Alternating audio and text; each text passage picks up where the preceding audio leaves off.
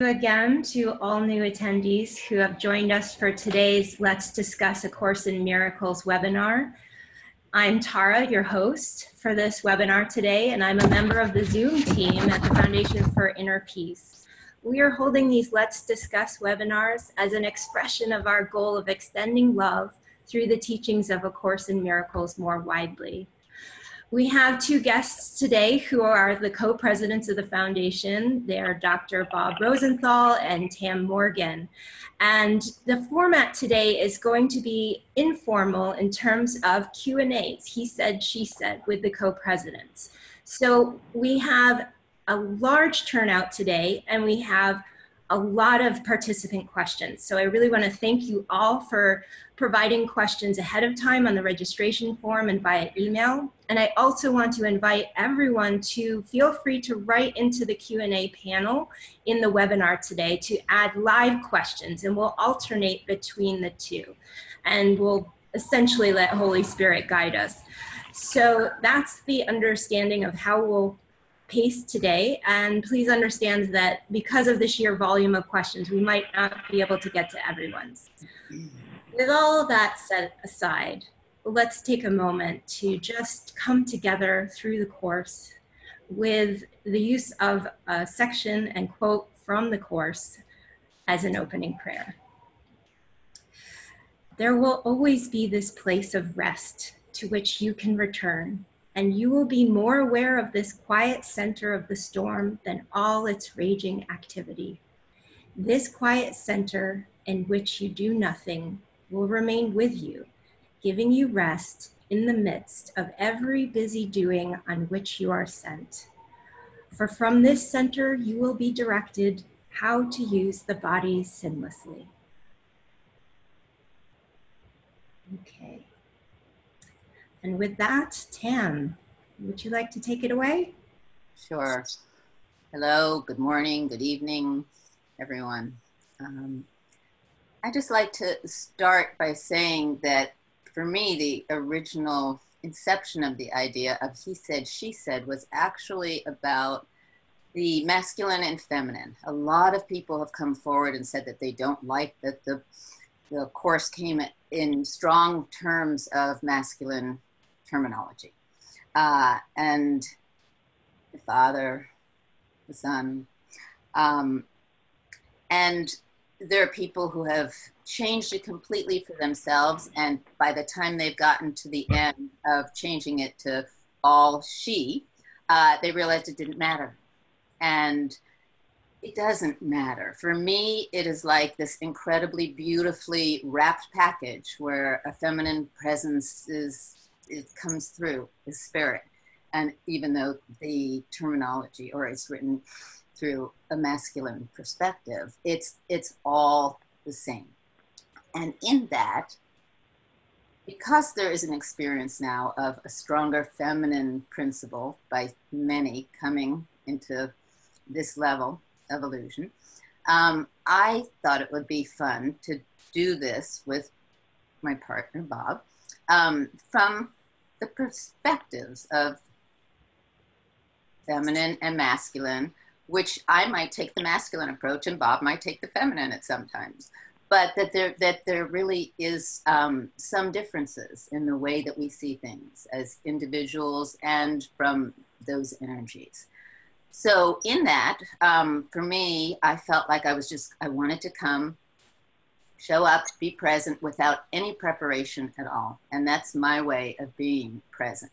And Bob's way of being present is looking at questions and fielding some and seeing what are the greatest, how many questions are about certain things, and respecting and honoring that to answer some of those. But I didn't even want to hear what they were. So just in that spirit, as you know, that's how we're showing up in this kind of game together, play together, I should say. So in that, we both welcome you all. And I think Bob has one thing to say in particular. Okay.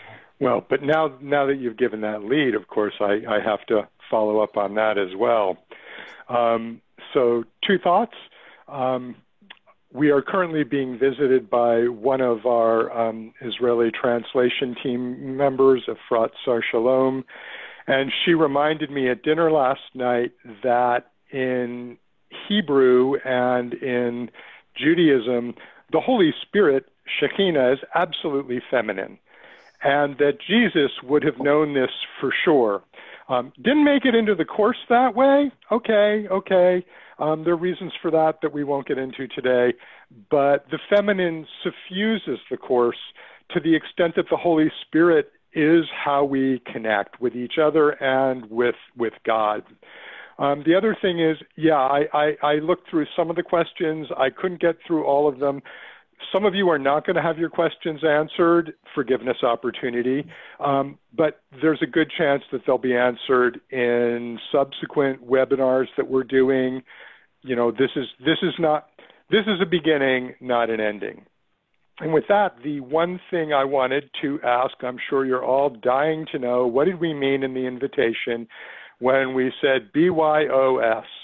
Well, if you'll remember back to high school, BYOB meant bring your own beer, and we didn't think beer would be a great idea. Nobody wants to be drunk while doing a webinar. So BYOS followed in the spirit of the line before it, come as you are, bring your own self. You don't have any choice in that, really, but you may not know that yet. So you're here, we're all bringing our own self. That self is a oneness. We all share that self. And in that spirit, we hope to have some fun and answer some questions. Fantastic. Thanks, both of you, for that intro. And I want to just start first now with some already submitted questions. We had not one, but many, close to 14 in a category that Bob singled out in terms of how do we deal with the current political climate, including climate change, discrimination, you name it. So political climate change issues through A Course in Miracles. Should I start? Yeah, because you're prepared. No, I'm not. Go for it. No, I don't think. This comes up in study groups. It's certainly come up in our study groups. I think it might be the issue of our times, and we kind of spiked the punch by starting our invite with, in the spirit of the democratic debates. We weren't really trying to reference anything political in that. It was just, that's a debate, and this is a non-debate. This is a coming together in love and appreciation, but we were playing off of that.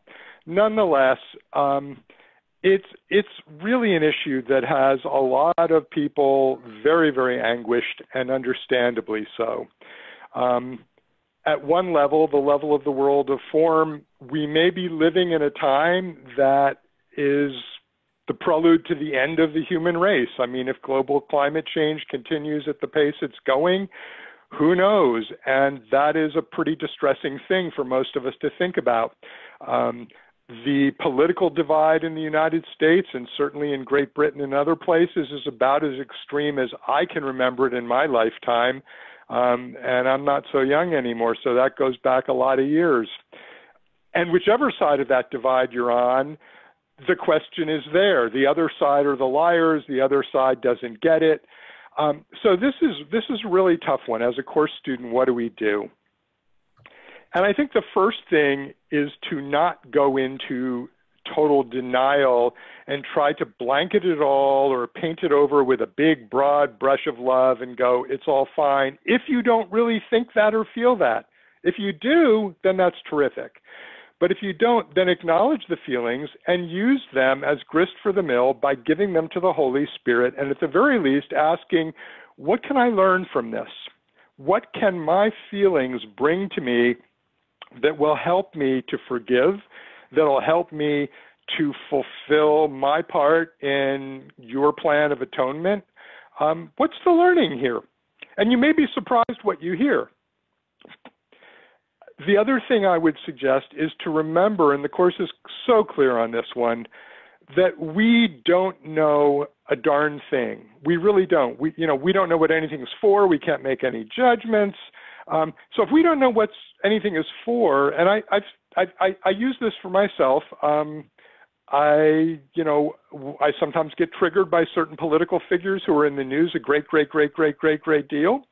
And I remind myself, what if this was in fact the absolute best path towards waking people up, or waking the most people up as possible?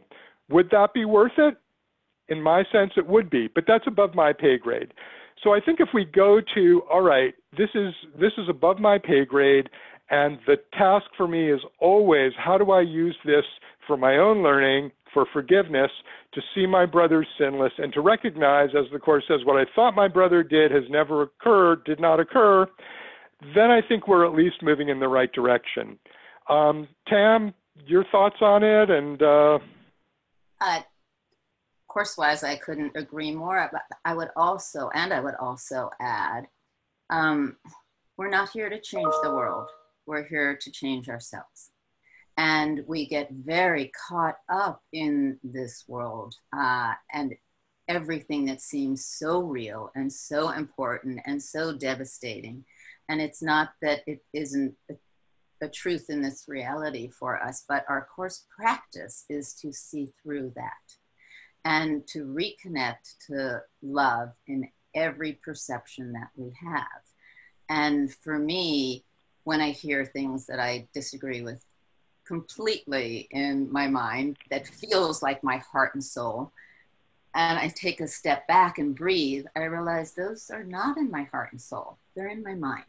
And whatever perception that I put onto someone that I'm appalled with about his or her behavior, I just keep going back in to say, allow me to see this differently so that I can help bring that perception of love and unity to this illusion that I'm in. yeah, I mean, if you go with lesson 193, all things are lessons God would have me learn, that means everything in the outer world of illusion is a lesson to be learned. All of perception is a lesson to be learned, because we're dividing and making judgments. So I think what Tam just said is just lovely, and really kind of the the lotus stone of this. This is what we want to come back to. This will point to the real learning. It's not about what's out there. There is nothing out there. It's about what's in here. And if you don't experience instant forgiveness, pour it into a glass, add water, stir, and drink it, and you light up. If that's not what's happening, please don't use that as an excuse for guilt. We have time in the hands of the Holy Spirit so that we are given time to learn. And if your intention is to forgive, is to see this differently, then you watch. The learning does sink in. So give yourself the time, don't increase your guilt, and see every single iteration that comes up that triggers you as an opportunity to heal your own mind, not the world. And of course, when you heal your mind, the world gets better anyway, in your mind. I would like to add to this, because as Bob is speaking so beautifully, and I have such appreciation for what he brings here, Bob and I are co-presidents. And in that little microcosm of our experience of what it is to be in leadership roles, that we also try and turn over in a group at the Foundation for Inner Peace as equal in knowing that the only true leader is Holy Spirit. In that, these same challenges come up with different appearances, as happens in the rest of the world, or in any, it's just as political as anywhere else. Bob and I have disagreements, and my mother comes in and has her personality, and there's some people who need to be organized and structured, and others who feel that that's just completely constricting. And in that, we project things on each other. And it is no different. There are times where I felt people in our organization being acting as I would perceive Trump in a negative spirit. And then I realized, oh my God, that's me. Look what I'm doing today because I'm so angry like this. And so it's constantly humbling to know for me that we're each everyone. We're all one, and each reflections. And I have to continually heal that in myself before I ever go out there and judge someone else. Unfortunately, that's not usually the order I do it in, but that is my intent. And it is a beautiful thing to be part of an organization where we're being asked to play a role and what that means. And so it's been an incredible opportunity during these times to look at our internal politics, and for our choices in the foundation, it is constantly bringing every situation back to love so that we can emanate from our microcosm, our belief system that we are that love, and hoping that other political systems, groups of any kind, anywhere, are doing the same to be authentic and put that out. So just wanted to add that as a personal experience in all of this. I mean, it's great. You know, if we're not doing it at home, then who cares what's going on the television set? Yeah. So I want to thank both you, Tam, for your contributions on that question. I want to just see if I can acknowledge a new live question that came in that's still on this issue of how do we respond to the politics of the world with spirit rather than ego masquerading as spirit without seeming to attack. Can you give examples of dialogue? So I want to just kind of repeat some of the things that I got from listening to both Bob and Tam is take a deep breath, relax, step back, ask for help, ask for Holy Spirit to guide us, because I think if we come from that place, then we'll know what to say. So we can't necessarily give examples of dialogue, but it's shifting the perception, taking a minute, taking a breath. Do you guys have anything else to add to that?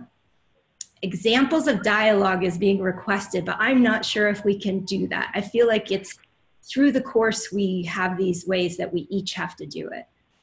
Well, dialogue with who? Yeah. Dialogue in any means of political issues where you're coming into that problem of comparison, of divide, of this side and that side. I have an answer. It may not be the answer anyone's looking for, but I can say that from my childhood on, in watching my mother, her second husband, and her third husband lead and run this organization, they were always three very different personalities. Put them together in way back with my mother and the scribes, Helen and Bill, Ro and Ken. There were so many different belief systems about so many different things, and some of them incredibly strong and spoken in very harsh voices. And every single time that I got to watch, and every single time now that I experience that in this organization, when everyone stops having their say about what side they're on, and when we sit together and meditate and ask, there has never once been a time where we have not all gotten the same answer. And we may get the same answer in different forms and in different styles, but we all get the same answer and release our ego desires, words, opinions to that answer, and peace comes in. And it's an extraordinary process. So when I see the conflict of different sides inside me, I go into conflict. How does that resolve? And the answers come. So again, the asking for help, if there is conflict about different dialogues and different sides, asking for help inside for one's own peace in moving through that is what I do. Because I can't offer anything else except my own experience based on what I get from the course and how to practice it. That's fantastic. Yeah, I mean, the only dialogue is with the Holy Spirit, really, and the Holy Spirit as she shows up in your brother's Notice the neat little thing I did with gender there, as she shows up in your brothers. Haha. Yeah, I mean, there are a lot of little mental tricks that I could offer. I think they're going to take us off the subject. I love what Tam said. I think it fundamentally comes down to I could see peace instead of this. And if I'm not seeing peace, do I want to see peace? If I don't want to see peace, why not? If I do, then what's the next step, Holy Spirit, in leading me towards peace? And then what's the next step after that? And what's the next step after that? And at some point, you will find you feel peaceful.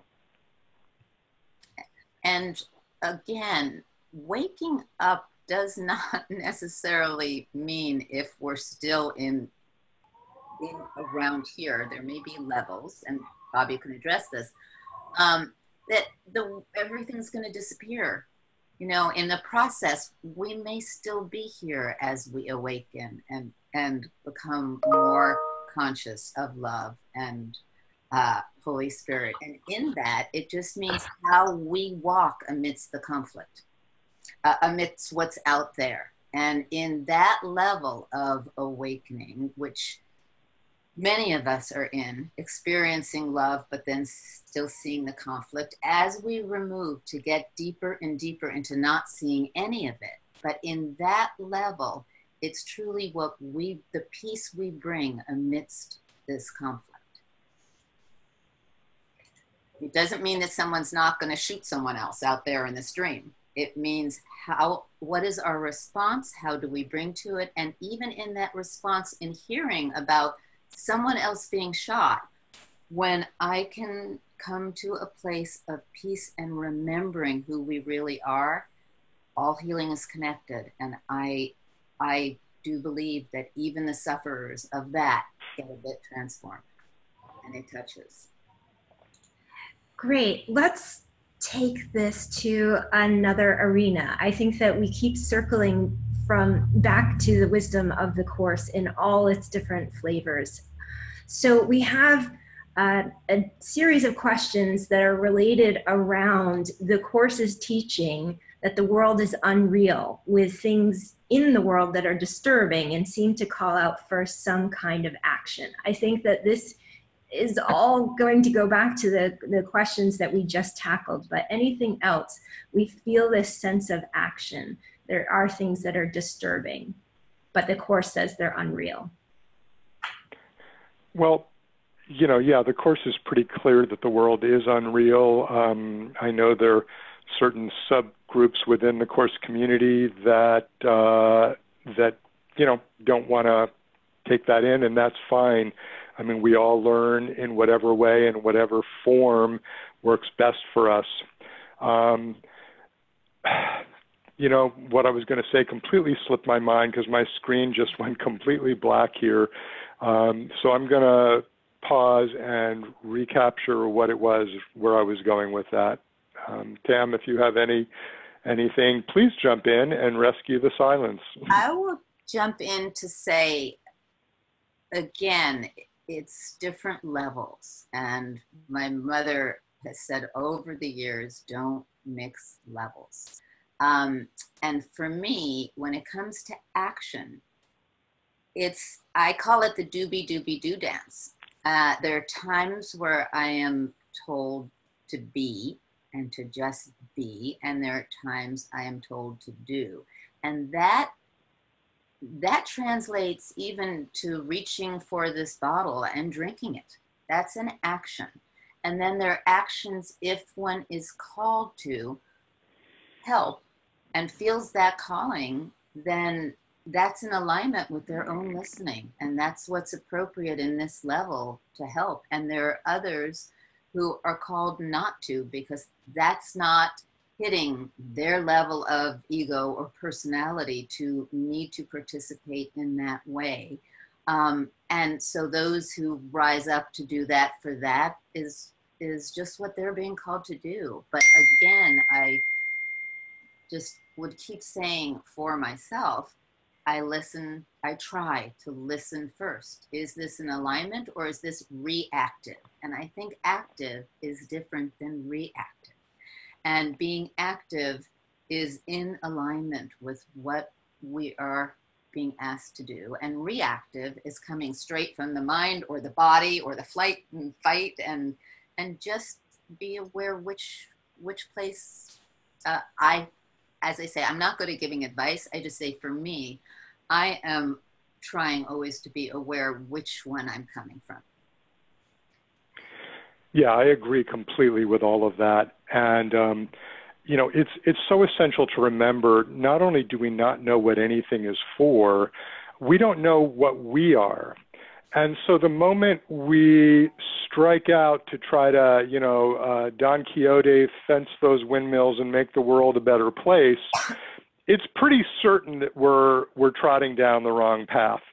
As Tam said, if you've asked and you're getting a clear message that, oh, this is what I'm called to do, that's a different story. In fact, you know, we might take a little segue and talk about Marianne Williamson's run for president in terms of that, you know, this is her guidance, and there are people in the course community who are loving it. There are people in the course community who think she's, you know, gone off her rocker. It doesn't matter. If it's her guidance, it's her guidance, and we don't know what it's ultimately for. So if we don't know what the world is and we don't know what we are, we're in a pretty lousy position to try to decide what it is we're supposed to do. On the other hand, we're being trained to be miracle workers. And the beauty of a miracle is we don't do it, it comes through us. It rearranges time, it rearranges perception. So maybe our job in any situation, whether we're in the midst of something going on that's really, you know, terrible, like a family Thanksgiving dinner with a political argument, or whether we're just hearing it on the news, maybe our job is to be the one who can hold that in such a way that we offer it to the Holy Spirit so that miracles can come through. And the Course is pretty clear. We may never see the result of that miracle. We don't need to see the result of that. The Holy Spirit will take our intention, our sense of peace, our desire to come at this from a place of oneness rather than fractionation in individual mind. She will take this and use it wherever it's best used.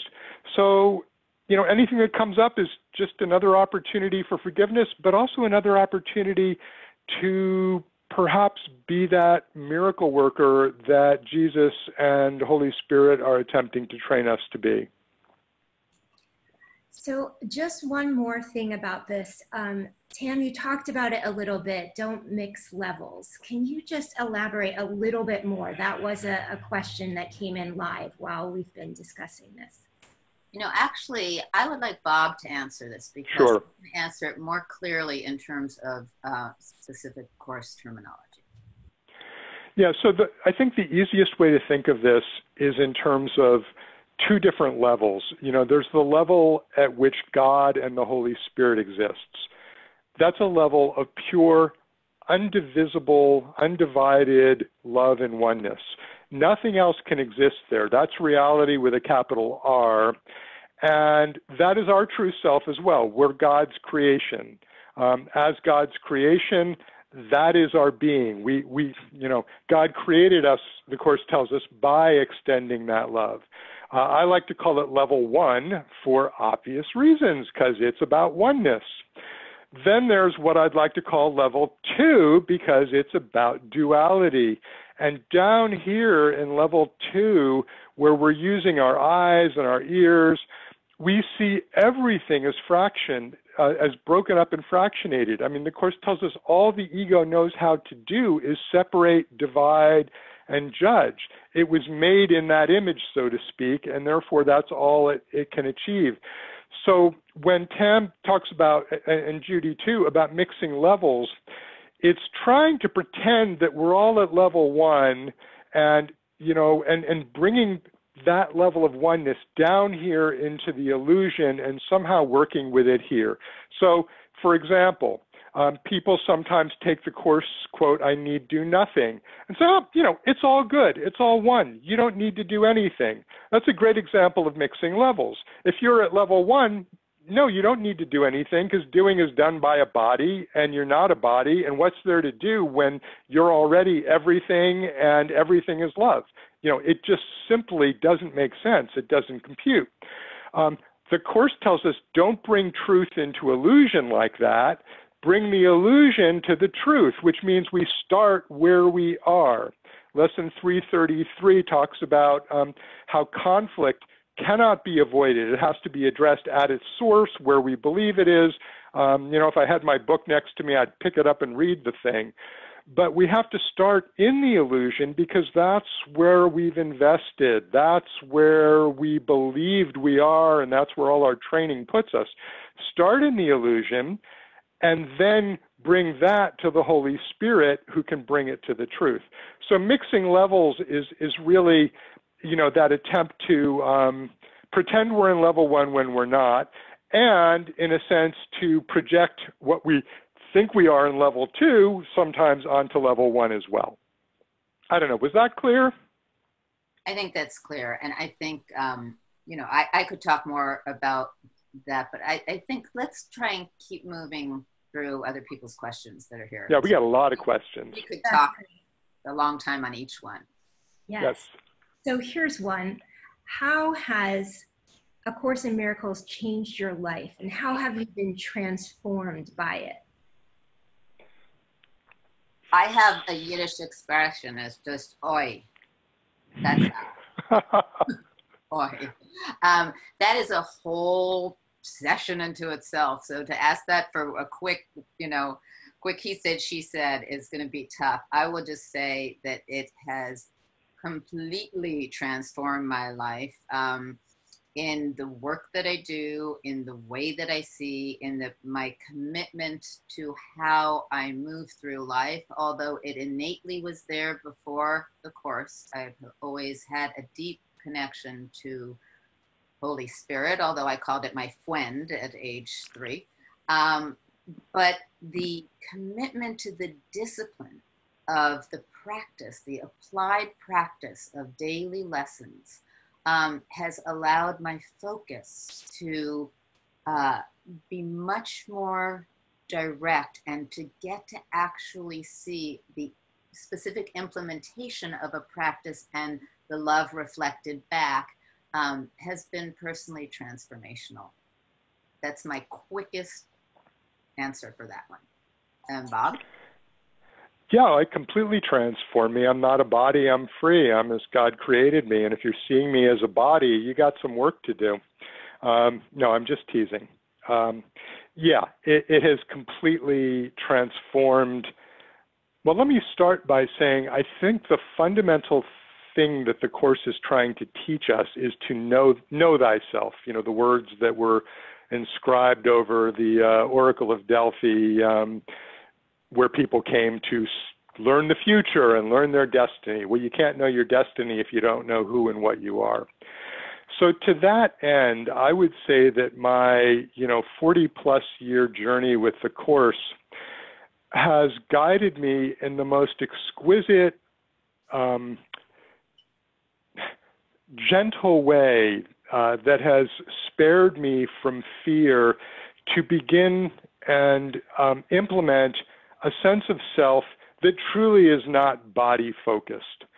I can recall back in the early 1990s saying to my wife, Emmanuel, sometimes I feel like there's this great intelligence, this being, and he kind of pops in and looks through my eyes and looks around and goes, oh, that's what's happening? Oh, okay. And then gone. I can honestly say now that vastness is with me all the time, and I'm the one who chooses to pull away from it. I'm the one who says, well, yeah, that's pretty wonderful, and that piece feels great, but who's going to do the dishes tonight, or what are we having for dinner? And so the learning process truly is a transformation in the sense of, I'm not what I thought I used to be, and in that comes the peace and comes the love. I'll notice that things that would have really triggered me. I have a very hair trigger startle response. And, when I get startled, there'd be an immediate kind of who did that? Why did they do it? And now it's kind of like, startle. Yeah, that's amusing. Look, that happened again. there's no need, as Tam was saying earlier, to react. It's another opportunity to just affirm that I can climb back into peace very quickly and easily. So I would say, and obviously my life is transformed. I retired from psychiatry at age 60 to take this work, and that has been a huge transformation. But it really, if you look at it just in terms of the outer world, that's not what it's about. The outer just reflected the inner. That happened because, I was ready to have that happen. And apparently, the Holy Spirit in her infinite wisdom thought that that's what I should be doing with Tam. So to me, it's that transformation in my sense of self. And that begins to change everything, because then when I look at the political characters on TV, or when I'm having a dust-up with Tam or one of my kids or whatever, there's that recognition of, I'm not what I thought, they're not what I thought, and if I can reach that level and bring the illusion to the truth, well, the best thing is I feel better. So that's what I would say to that question. Tam, you have anything? I would just add that for me, the particular difference in practicing the Course versus just moving through my own ways of being loving is that I actually see conflict in my life as opportunity for healing versus opportunity for being self-righteous and saying, oh, well, I'm rising above that or this or that. But instead, those opportunities are for me to get to see and transform something in my own self. And Ram Dass made a comment that I really loved, and it transfers over to here, which is, he said, I could be in India completely enlightened, and 3 minutes home with my father, he would take the whole thing away from me. And then I got to see that was my best friend, coming home and getting to see that opportunity, instead of saying, I don't want this, I'm going to move over here, I'm not going to talk to my father, was what I used with my father. It was, oh, this is the opportunity for me to do my practice and to see how I can affect change in myself. So. Exactly. That's great. So here's a more practical question. How, for students who are maybe beginners, how do they study the Course? And when will I see results, perhaps for more advanced, if you can say advanced students of the Course? Okay. I always say begin at the beginning, but since the Course has 3 different books in it, we have a choice. Which one do we want to begin at the beginning of? This might sound strange to you, especially if you are a complete novice and have never picked up A Course in Miracles, but I would suggest that you sit quietly, you go inside, you affirm, I have no clue which direction to proceed in. Which book should I start with, the text, the workbook, or the manual for teachers? Some people start with the text, which is by far and away, sort of the heaviest, the most theoretically dense, and in its first 100 pages, just linguistically the most difficult to get into. Others start with the workbook, which is by far and away, where the rubber meets the road and where it gets practical, but it moves you pretty darn fast. And some go to the manual for teachers, which is in question and answer format and probably the best written in that sense and the most approachable. Start getting in the habit of asking and just see what you get, and start there. Of course, you can also start wherever you feel you should, and I put should in quotes, and if you find you're meeting resistance, go somewhere else. Personally, I started reading the text and doing the workbook lessons at the same time. Took me almost 2 years to get through the workbook the first time, plus an additional year to get through the text. Worked for me, and I'm still going through them. As to when you're going to see results, let's be careful there, because the ego is going to, your ego mind is going to define the results that you think you should be seeing in a particular way. when am I going to see auras around people? When will I be able to levitate? When will I be able to, walk into a bar fight and by my very presence have everyone just drop their bottles and get real quiet and look at me and stare? We have, I've said it over and over, and I'm going to say it again. We just don't know. So if you can approach it with an open mind and maybe just set your intention as I'd like to feel greater peace and love in my life, I think you'll probably see some results fairly quickly. You may not even recognize what they are right away, but people start to change, and it's not because of anything you do. Suddenly, someone shares a story with you that allows you to feel tremendous love and empathy for them, or they just start behaving differently out of the blue, and you're kind of like, where's this coming from? But, we're used to change as the ego conceptualizes it, and just be forewarned, this plays out in a very different way. It's removing layers that block the awareness of love's presence, whereas we as egos tend to think not of removal and unlearning what's false, but in terms of doing and achieving and mastering challenges. So just get real clear on what seeing results means. That's what I would have to say. And I would add to that a few things. One, I would say something that I have learned from the Course that no one else needs to believe, but I'm still going to offer it. This is a living document.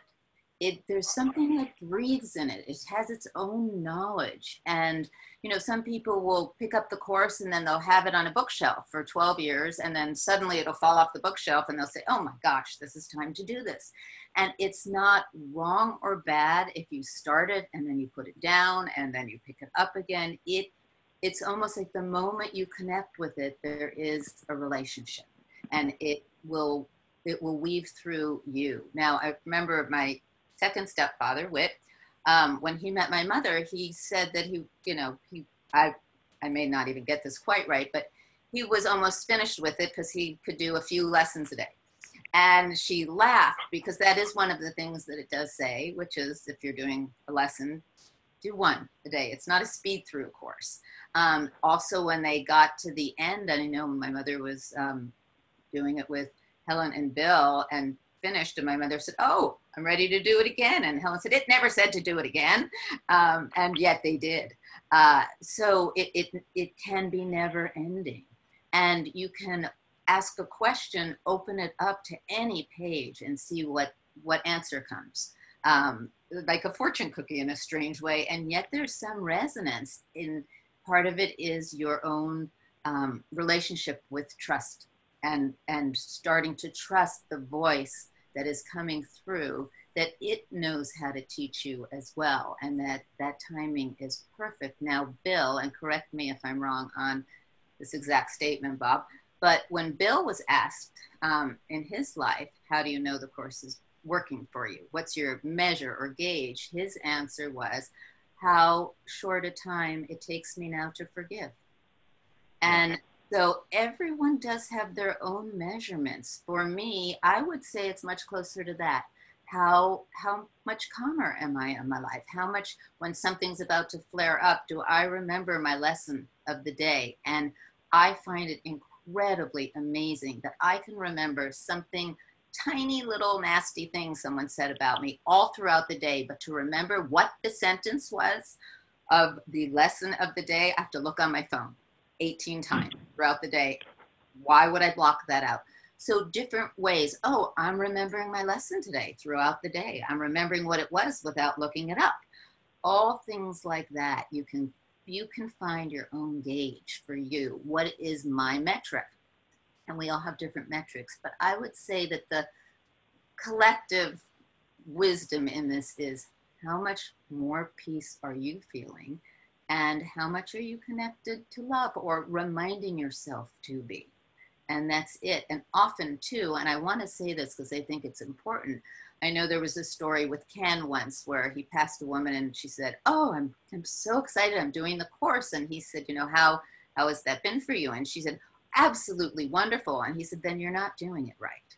So don't expect it to be all peace, as Bob was saying. And at first, it's a process. It's an unlearning and then a learning.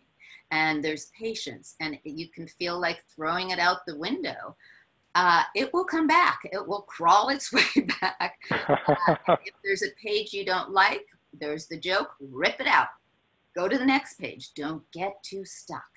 Just keep trusting and moving through that as you choose to change your perceptions, that's all that's necessary. And it says too, one last thing I will say, you don't need to believe in this course in order for it to work.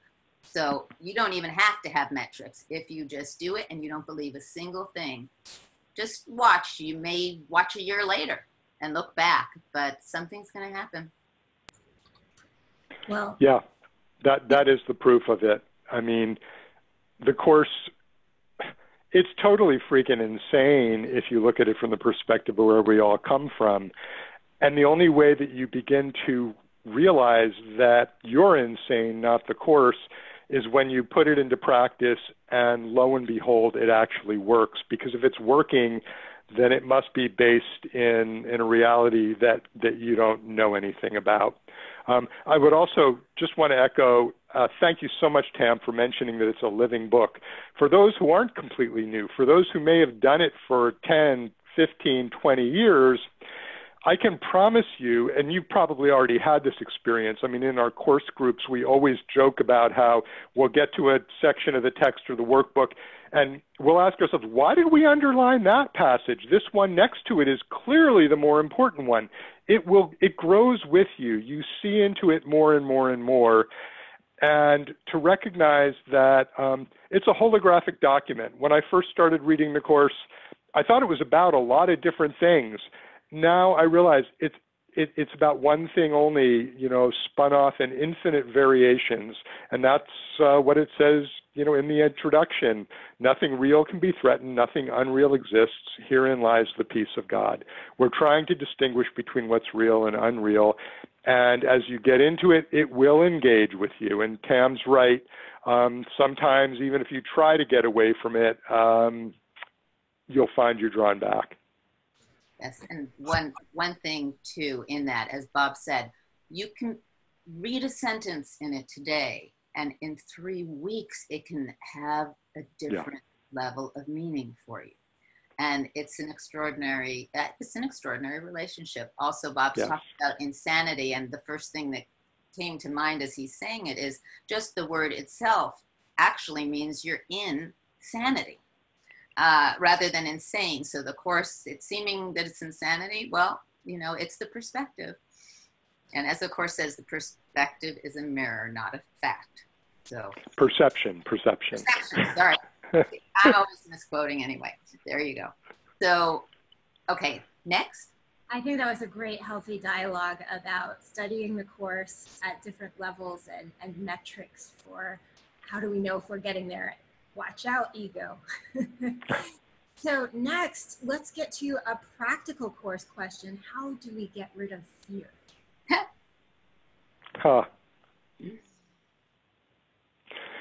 Well, the question, once again, kind of,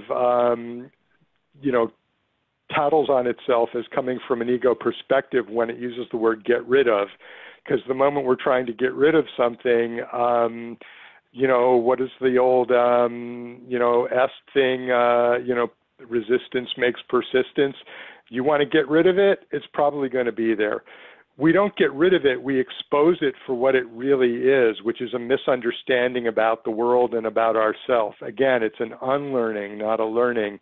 So if you're trying to get rid of fear, you're afraid of your own fear. And if you're afraid of your own fear, you're still afraid. Whereas, and here I go, repetitive again, if you say, I don't know what to make of this, I'd like to give it to the Holy Spirit, I would like to feel peace instead of this, now you're on the right track. Because we can't just get rid of things. In the unconscious mind, there is no such thing as a negative. I always used to tell my hypnosis students, if you say, don't think of a zebra, whatever you do, you think of a zebra and then you get it out of your mind. That's how it works. So we don't get rid of things. We have to make a space in which they're replaced by something else. And fear is replaced by peace and is replaced by love. Yeah, I would answer the same thing. And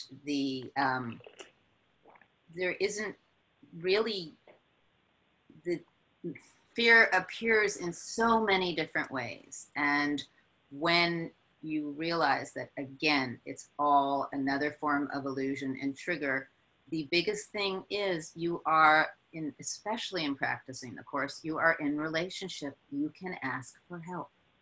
And it's help that comes in to help you see how to release the fear back to love. But never forget that anytime you come to a block, ask for help. It's right there. That's great. Thank you so much, both of you. So here's another one. I think we've all touched on this, like Bob said, holographic or spiral circling, but there's a thirst for us to keep digging into these questions. So another one is, how do we stay present?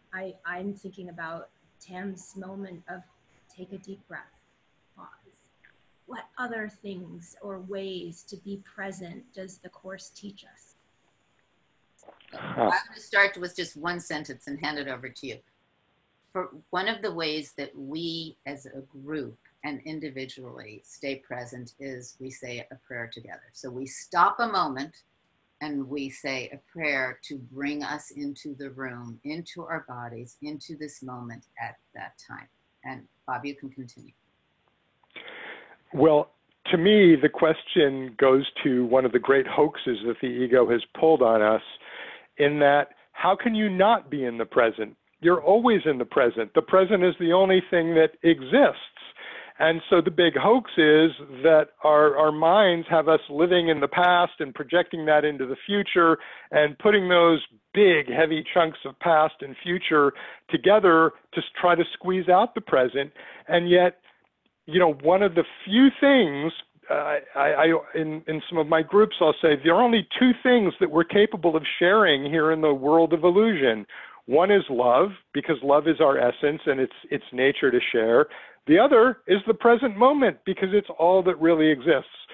So the question really, once again, is how do I free myself from my thoughts of the past and the future in order to experience the present? This is what meditators try to do, but the Course tells us we don't really need to meditate with that goal in mind. It's about an undoing. So free yourself from the past, recognize your judgments. Every judgment comes from the past. Every judgment you have is based on some learning about how the world works, how people work, and you are binding the people you love or could love to your version of the past every time you use it. So each time you catch yourself in a judgment from the past, you can just go, you know, I choose to release this. I'd like to replace this with something more peaceful, more loving. Whenever you go to the future, future is usually determined by either fear, what do we want to plan and get away from, or sort of fantasy and wishes. Ooh, when I win that big lottery, I'm going to just, you know, here's what I'm going to do with all that money. Unhook from that too, because you have no clue what's going to make you the happiest. You know, most lottery winners wind up giving away all their money and feeling miserable within the space of a couple of years. You don't know. So how do you stay in the present? By recognizing when you're not in the present in your mind, because you're always in the present. And one other thought, the Course tells us that, and this one I know because I just did it in another talk I did, in text chapter 17, section 4, it says, or no, section 3, it says the present is forgiveness. I'll say it again, with is italicized, the present is forgiveness. So when you're forgiving, you're in the present, because you can't forgive if you're holding on to the past in judgments. So another way to get to the present is practice forgiveness. And another way is also, to receive and listen instead of interacting in a mental capacity. So when one is receiving, I mean, we're being given the present. It's the gift. And listening also can often bring us to stop and actually have to listen, puts us in the present, or the, let's say the experience of the present, which is different. As Bob said, we're in the present anyway, but to be experiencing that feeling of being in the present. These are some practices. I think that's beautiful. I think that your discussion about how do we stay in the present is a great way to pivot to, and you already started talking about forgiveness. So there were multiple questions about what is forgiveness and how do we practice forgiveness? So how do we really practice? But let me just give you one other component of the question of, can you define forgiveness? So you just talked about it being present is forgiveness. I think I have it confused with forgetting, and I seem to hold on to hurts forever. Well, I'll just offer a quick course quote. You know, forgiveness is a selective remembering based not on your selection. I'll say that again more slowly. Forgiveness is a selective remembering based not on your selection. So back to Tam saying that, you know, some little thing that really bugged her can stay in her mind all day. That's her selection. You give it to the Holy Spirit, and the Holy Spirit's going to say, that's not my selection. Here's what you could notice instead. So, you know, I mean, we could do a multi-day workshop on forgiveness, and I know that we will come back to that in future webinars, and I don't want to make light of it, but I would just go back to what as you pointed out, Tara, what I said in the last question. Essentially, forgiveness is about recognizing the judgments we make and being willing to release those, and then actually doing the releasing. And here's what I will say. This is a process that goes far deeper than most of us have any idea. We start with those judgments that just float on the surface of the mind and that we're very acutely aware of because they're causing us tremendous distress. And that's where we should start. That's what's front and center. But the more you do this work and the more you sort of sink down into the miasma of the ego's thought system, you discover, and it really is quite astounding, that your mind is running judgments about everything all the time. You know, is this going well? Is that going well? That could be different. That person on the street is saying this. This one smiled at me. This one didn't. I mean, it's like, I mean, it's a cacophony. And, you know, so you just sort of take them as they come up. But I think fundamentally, forgiveness is about releasing judgments. And releasing grievances, but once again, grievances are based on judgment. If you have no judgments, you can't have any grievances. So that's kind of the real short Cliff Note version of, you know, how do you forgive? Tam? I would add, again, there's different levels. So on one level, forgiveness is knowing that none of this ever happened. And that's very, very hard to take in when someone killed someone else. That never happened. So the question, as I heard it as well, as Tara explained it, is not forgetting. So then I think we also get into discernment and judgment. You can let go of something and enter into a place of love, and it's not hold in judgment anymore. But it doesn't mean it in this level. For instance, if you touched your hand on a stove and got burnt, it's ow, oh, bummer, this hurts. You can remove that. Oh, this was a learning experience. And instead of, you can go deep and say, this never happened, and just become Om and one about it. And in a really deep level, the burn can go away if you're in true Christ consciousness. But in this other level of the illusion that many of us seem to be working through, it's remembering every time that stove, you might not want to touch, put your hand in it, but without anger and without judgment, and just say, oh, we're sharing an agreement that that's going to burn me or hurt me right now. I see that with love, and I don't need to test it yet by putting my hand through it. Then there are people who walk through fire. And so they bring it to a different level.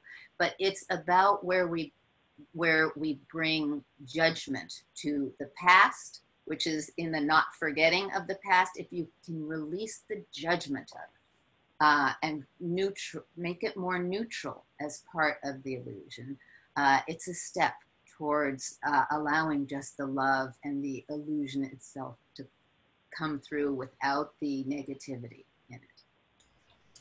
And I'm hoping that it's not getting too complicated with the different aspects of illusion, because there really are different ways of learning, and each person has their own in their own way. Well, I think all of this discussion is very helpful, that we have these different terms that are so important and so deep, and yet also resonantly become all related. So then it's like, what's the next question? But, you know, again, it's another theme. I'm battling a sense of drudgery and obligation for the worldly tasks associated with my job, which is, I should mention, my dream job, aligned with my charge in this lifetime. How do I reconcile and deal with these feelings? Well, I'm going to say dream jobs was the perfect word to use, because yes. One of the ways that we can see this world of illusion is like a dreamer. Like, we are in a dream and our true selves are awake, and within this dream we are trying to wake up back to the presence of love, which is our true self. So if you see us trapped in our own dreams, there's some people who can do lucid dreaming, where they can suddenly do wonderful tricks in their dreams. I can only tell you an experience that I have and see how it relates to your dream job, which is that I got very interested in lucid dreaming, and I started to wake up in my illusion dreams of, oh, I'm dreaming. I can fly now. I can do this and that. And at some point it became boring, because I was doing all these tricks and creating things in my dream. I just won the lottery in my dream. How amazing. But then it wasn't enough. I just flew, but then it wasn't enough. I kept wanting more, no matter what my dreams were, until I started to, in my dreams, realize I actually want to be experiencing peace and love in my dreams. And that was a harder trick to do, because it was the same as what I'm doing in this dream. So to have a dream job and it become drudgery, you're in this level of illusion and nothing but bringing yourself back to, if this is your true passion of awakening and a commitment to love, nothing else is gonna do it. No person, no great dream man or woman, no perfect child, nothing. Everything is going to have a different pallor after you achieve what you think your dream wish or want is. Yeah, exactly. Perfect. I was going to ask, well, which part of yourself dreamed this job? You know, the way we learn is we learn by either getting the things we want to discover that, oh, that didn't satisfy me, or by being deprived of the things we want so that we learn, oh, I didn't need that to be happy. And, you know, between those two polarities, that's where the learning happens. So great, you got your dream job, or I would say probably your ego's dream job with some truth in it, because, you know, the ego will take what is inspirational and dress it up in drudgery and make it something like that. I could say that I'm in my dream job, but boy, there sure are days where I wish it would just disappear. So when that happens, realize once again that, you know, here's an opportunity to recognize illusion where illusion is. You can't satisfy yourself within the world of dreams, as Tam was just demonstrating in the world of sleep dreams. And that's pretty cool stuff, but at the end, it wasn't so cool. You know, whatever you think you want, job, relationship, riches, fame, brilliance, achievement, you know, at the end of the day, your body's going to be dead and it'll be gone. And usually it's going to vanish in terms of its ability to satisfy you well before that. You know, I hear a lot of complaints about the Course of how negative it is about the world. Well, you know, if you really, really are willing to open your eyes and look at the world, this is the truth of it. Its pleasures are fleeting. Its losses and pains are guaranteed. You know, think about it this way. Every single person you love is going to die. That's not a very nice world. From the Holy Spirit's perspective, every single person you know and love is going to awaken to love. Which of those would you rather choose? So back to you're in your dream job. It's turned into a drudgery. Welcome it. Love the drudgery. Find a way to be with it where you are at peace and loving it, and not because you're forcing yourself, not because your ego says, oh, in order to be holy, I have to judge this. I mean, I have to love it. Realize that what you're doing is really fairly irrelevant to your progress or what's going on. The outer form is only relevant to the extent that the Holy Spirit uses us to help us communicate to others who are lost. So if in your job you're in the best place to communicate and be a teacher of peace, then you'll probably stay there and the job will begin to change. On the other hand, if it's a pure ego pipe dream and, you know, and it's not serving that at all, and you dedicate yourself to peace, you might find that some other job comes along and you realize, oh, this is my out of the dream job. I like this one a lot better. Well, thank you both for that. So let's take that and pivot it again. You, Tam and Bob, are in your job together. And we had a question of, while listening to both of you, I kept thinking about the relationship between Helen and Bill, the two scribes of A Course in Miracles. I wonder if the clash of their different personalities is what shed more light. Does this happen with you, Tam and Bob? Also, would your clashing of personalities help bring light? Let me just jump in quickly. We have one advantage, a tremendous advantage that Helen and Bill didn't have. We've got A Course in Miracles. Tam, you were going to say something. Why bother? I can say, really, that's really the answer. I mean, I can say that, yes, but it's no different than clashing of personalities with everyone. It's the choice. Does that bring light or does that not bring light for one? It doesn't matter about Bob, you know, and me. It matters of what each of our commitment is. And yes, when Bob and I clash about something, we clash, and it's always funny in retrospect, particularly. There's humor about it, and then when we stop, the love constantly tells us where to meet and where to release. And there's some times where I will say something, and I know it's this way, Bob, and Bob will say, I know it's this way, and we'll both ask, and I'll hear, ooh, Bob was right. And I hate admitting that, and I hear it, and I say, you know, you're right, and vice versa. And it's humbling, and it's amazing, because we do come from two different perspectives. But as I say, it's no different than myself and someone else, and Bob and, you know, his wife or anyone else are in our lives. So yes, Bob's answer was the correct one. We are practicing the Course, and Bill and Helen were engaged in bringing the Course forth, but you know, the commitment was different, certainly for Helen. Yeah.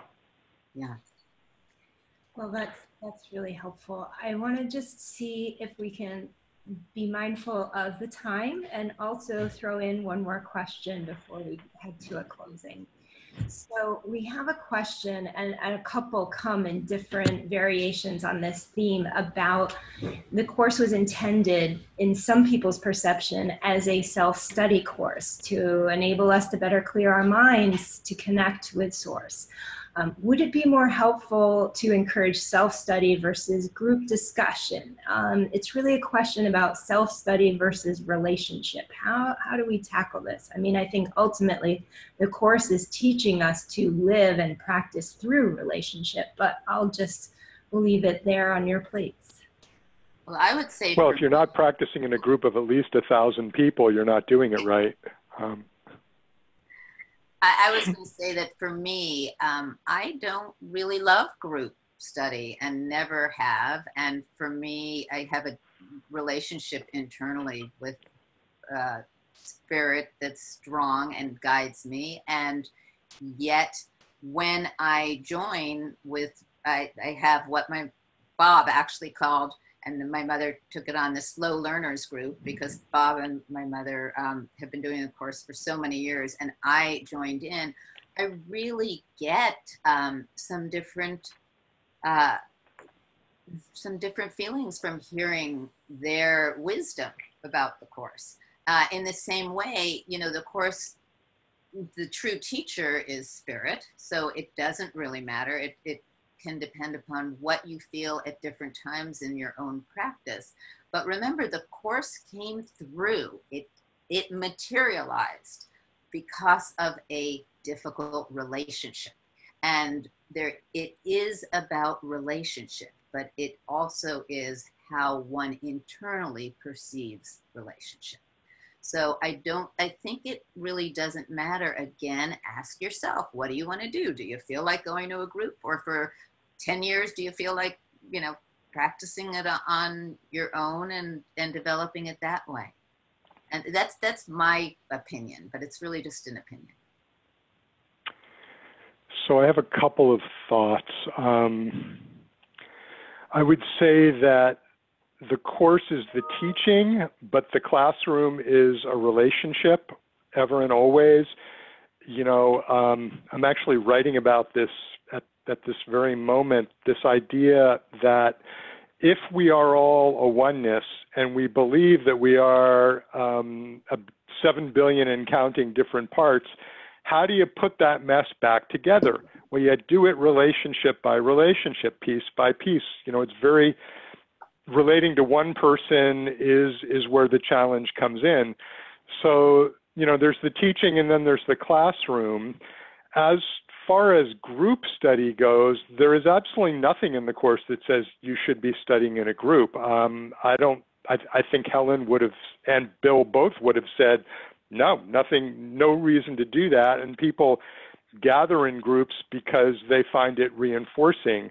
Over the decades, I've been in quite a number of groups, and I will say this, in my experience, the best groups, that means the ones that I looked forward to going to and enjoyed and left with a sense of peace and even a certain invigoration about practicing, were completely egalitarian. What I mean by that is the leader, quote unquote, was simply the person who either hosted it at their house or who, you know, was designated on the internet to answer email questions. But within the space of the group, everyone's thoughts and impressions and experience were welcome. And in fact, the content for the group would usually rotate around the group and a different person would be responsible. The ones that I think work the least poorly is where one person designates themselves as the teacher and tells the others what the course says. So that gets us back to, is it indeed a self-study course? Well, it's a study of the self course, and I guess that makes it a self-study course. It has workbook lessons that we can only really do on our own, so I think that makes it a self-study course. And fundamentally, your teacher is not anyone around you, except, as I said, they're the classroom. Your teacher's the Holy Spirit, so it's about developing this beautiful relationship with the most personal, custom-designed, absolutely knowing mentor that you could ever find.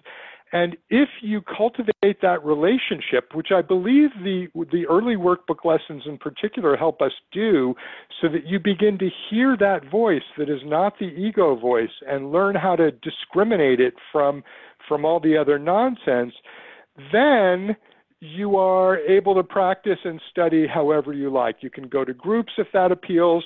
You know, if you're at the supermarket and you're looking at the jobs board and, wow, there's a Course in Miracles group and it just jumps out at you, maybe check it out. But there's nothing that says anyone has to do groups.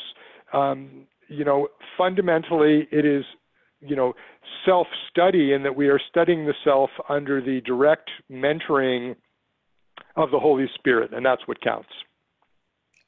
Well, I think that this is a beautiful way to kind of close our discussion today. So we're discussing, we're individuals in human bodies, and we are all one, and let the Holy Spirit guide us. So I want to just say thank you, Bob. Thank you, Tam. Thank you, moderators. Thank you for everyone who's joined us today. It's inspiring. It's very helpful. I hope it was helpful to everyone who's tuned in, whether live or in the recording. And we do have future Let's Discuss webinars coming up in the future on August 26th, and we hope you will join us again. I just want to say that for us to all come full circle in oneness, we like to close with silence, and I will let Bob or Tam go ahead and put us into that peaceful oneness. This holy instant would we give to you. Be you in charge, for we would follow you, certain your direction gives us peace. Amen. Amen.